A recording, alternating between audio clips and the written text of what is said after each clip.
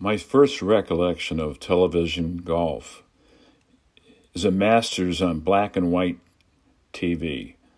When I was 12 or so, I followed my father around a course on what for him was a very rare outing. In high school, I played with friends a few times, using borrowed clubs, but none of us knew what we were doing. In 1964, I was eligible for the military draft. Unless I volunteered for a branch of the service, the government would make the choice for me. Rather than wait for fate to intervene, I selected the Air Force. It seemed to be the least risky, and the Air Force offered a technical education. After training, I was stationed in Newburgh, New York, near West Point. My job was to test and maintain radio equipment. After a year or so, I volunteered for international duty to see the world and to assure that I had adventure and new experiences during my enlistment. In early 1967, I transferred to Clark Air Force Base in the Philippines. However, I soon learned that Clark was only a way station and that I would frequently be redeployed throughout Southeast Asia. My unit, the 1st Mobile Communications Squadron, mission was to prepare and install radio equipment in stationary camouflage vans at air bases in Thailand, Korea, and Vietnam. The radios provided the talking link from ground controllers to the pilots. Before I could be sent to install the vans, I had to attend and graduate from Jungle Survival School.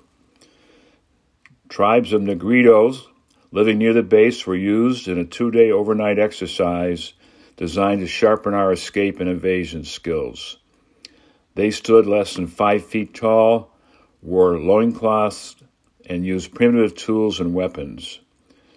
During World War II, they slit the throats of the Japanese invaders. If and when they captured us, they were given bags of rice as a reward. Most of us were rounded up in spite of an hour head start into the jungle. After graduation, we installed and operated vans at sites across Southeast Asia.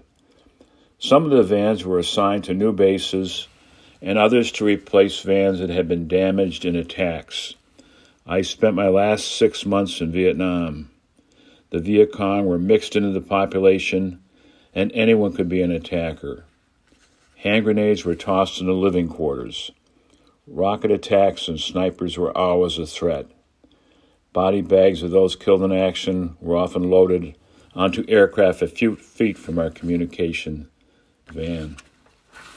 In February 1968, the Viet Cong launched the Tet Offensive. It was a nightmare come alive and fear brought to life. A rocket hit the barracks next to ours, killing and wounding many.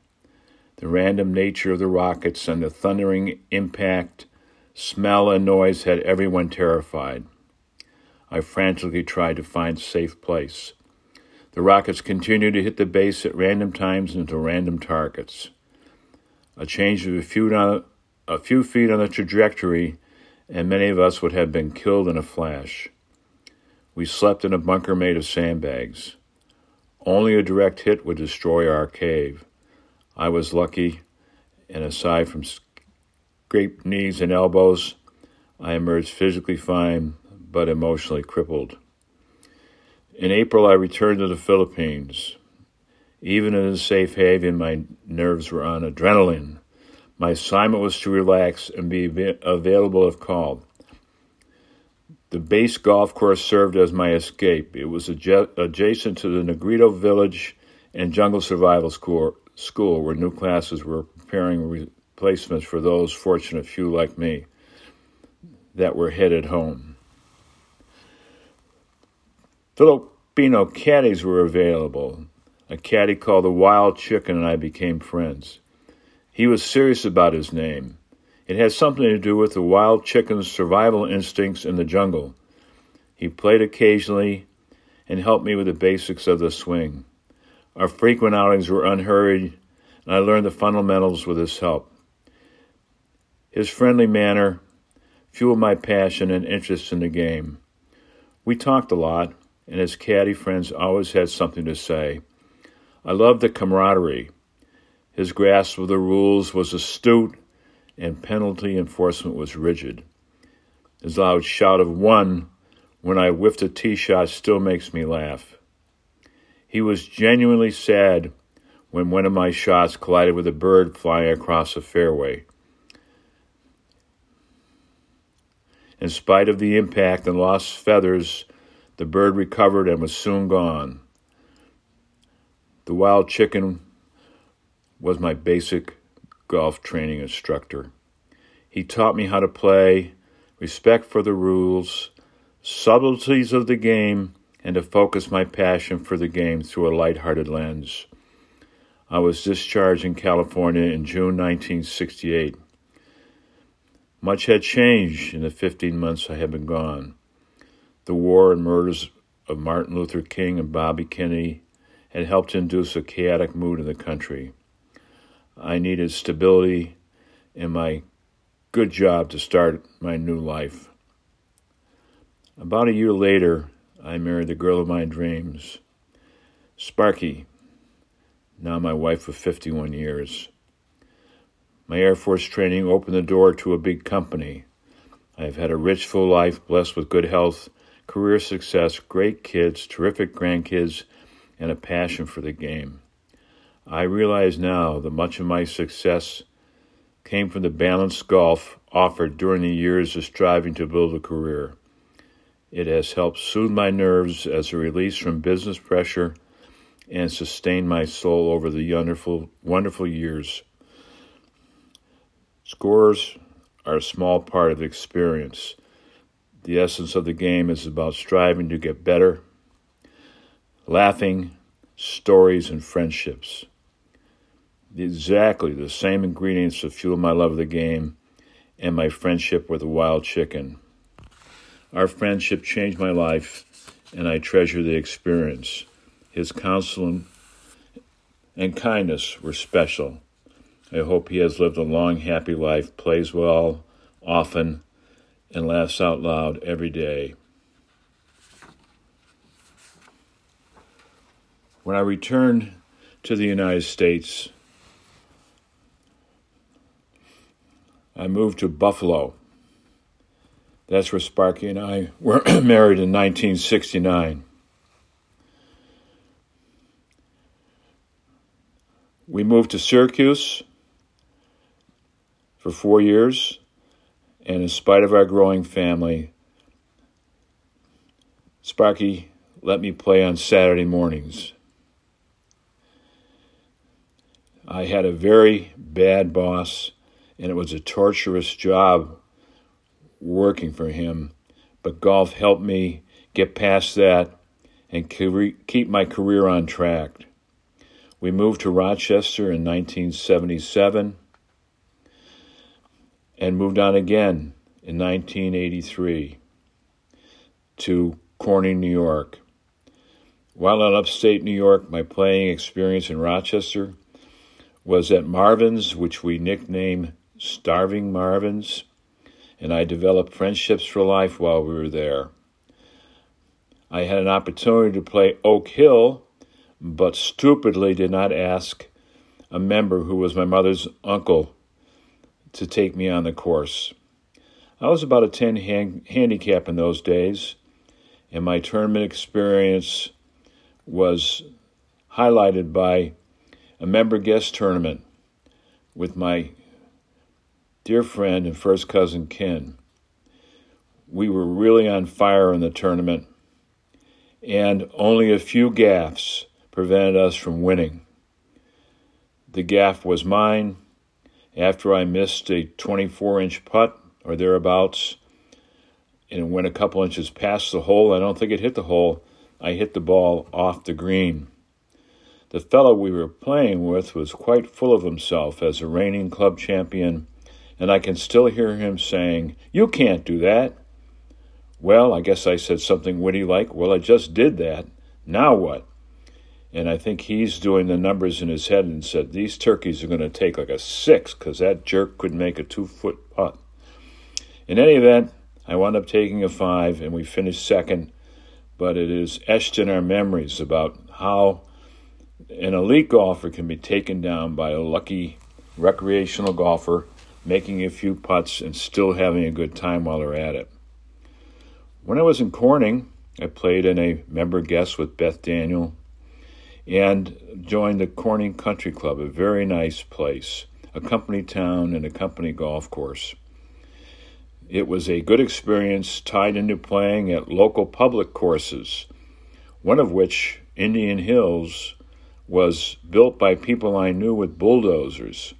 The same could be said for the Bath Country Club, where I played a great deal with my dear friend Carl and many member guests. It's also where an epic shift in my career path was generated by an innocent question by my vice president to my wife when he was playing in the member guest at a dinner. I had excused myself and gone to the bathroom or something. In any event, during that pause, he asked Sparky how she liked living in Corning and Painted Post. And she said, "I hate it. Get me out of here." He was really taken back, and he told her that he had us penciled in for 5 years to run the account and then move on. Well, in any event, I learned when we got home, when she confessed, that I told Carter to get me out of here. Bear in mind, we had been there about a year, and life was good on the Finger Lakes and the Great Country Club, and the account was manageable, although it was not going to be a strategic account. And with that said, after I hit my forehead a few times, wouldn't you know it, my vice president called a few months later and said, "I want you to come down, move to White Plains, and take over the UPS account." Well, now how did that impact my life? Well, you're about ready to hear. When we lived in Connecticut, I played on most Saturdays with a group of UPS guys, and that outing turned out to become a bedrock of lifelong friendships with many from UPS. UPS subsequently moved to Connecticut, and AT&T moved me to Atlanta, where I am now, and we have been in Atlanta almost 30 years. I joined the Horseshoe Bend Country Club, played with my UPS friends and others, and enjoyed the membership for 14 years. Many fun memories of member tournaments, and the first ones off on Saturday morning, and the particular shots that we hit over all those times have very sweet memories indeed. That same group went off to Scotland. We played all the name courses, and later on, my son and I played at Ballybunion and Lahinch in Ireland. After I left Horseshoe Bend, after being a member for 14 years and made a local move, I played at Echelon, one of the longest courses in Atlanta. That course was tough, and it was very hard as one is beginning to age into the 70s. I also started to play at Hampton Golf Village and have played there for many years. It is there that I have met many friends and wonderful people who are high on golf and love for the game, soft rules, wonderful stories, and chances to win at every event hosted by our leader, William Carter. He is, in fact, a miracle man, and the group size has evolved over the years, given passings and moves and other issues. From about 70 to 100 players, he organizes everything. The rules include moving the ball to a better lie, a safe lie, and it's absolutely wonderful. I have many stories from my experience at Hampton Golf Village. One of those is befriending Ralph Johnson, who played on the PGA Tour in the early 70s. He's very grounded and very authentic, and was always kind enough to offer without being asked to take me over to the short game green, because he said things like, "Bob, you're almost on the par 5 and 2 and you made a 7. You just can't do that. I'll always remember that." And then he gave me the name Long Ball, which is about as sweet as it gets. Thank you, Ralph, for your friendship. I began a grassroots movement in Atlanta to help the blind and low vision into golf in the spring of 2015. With the help of the Georgia State Golf Association and a generous donor, Dave Windsor moved to Atlanta from Florida and energized the adaptive golf program. We have worked together to help thousands access and enjoy the game in Georgia and in other locations around the United States. For 3 years, I was United States Adaptive Golf Alliance outreach leader and helped to grow that organization as a leader in disabled golf tournaments and generally positioning access for the disabled with golf's governing bodies. I am currently the Veterans Outreach Director for the Georgia State Golf Association and the Adaptive Golf Association.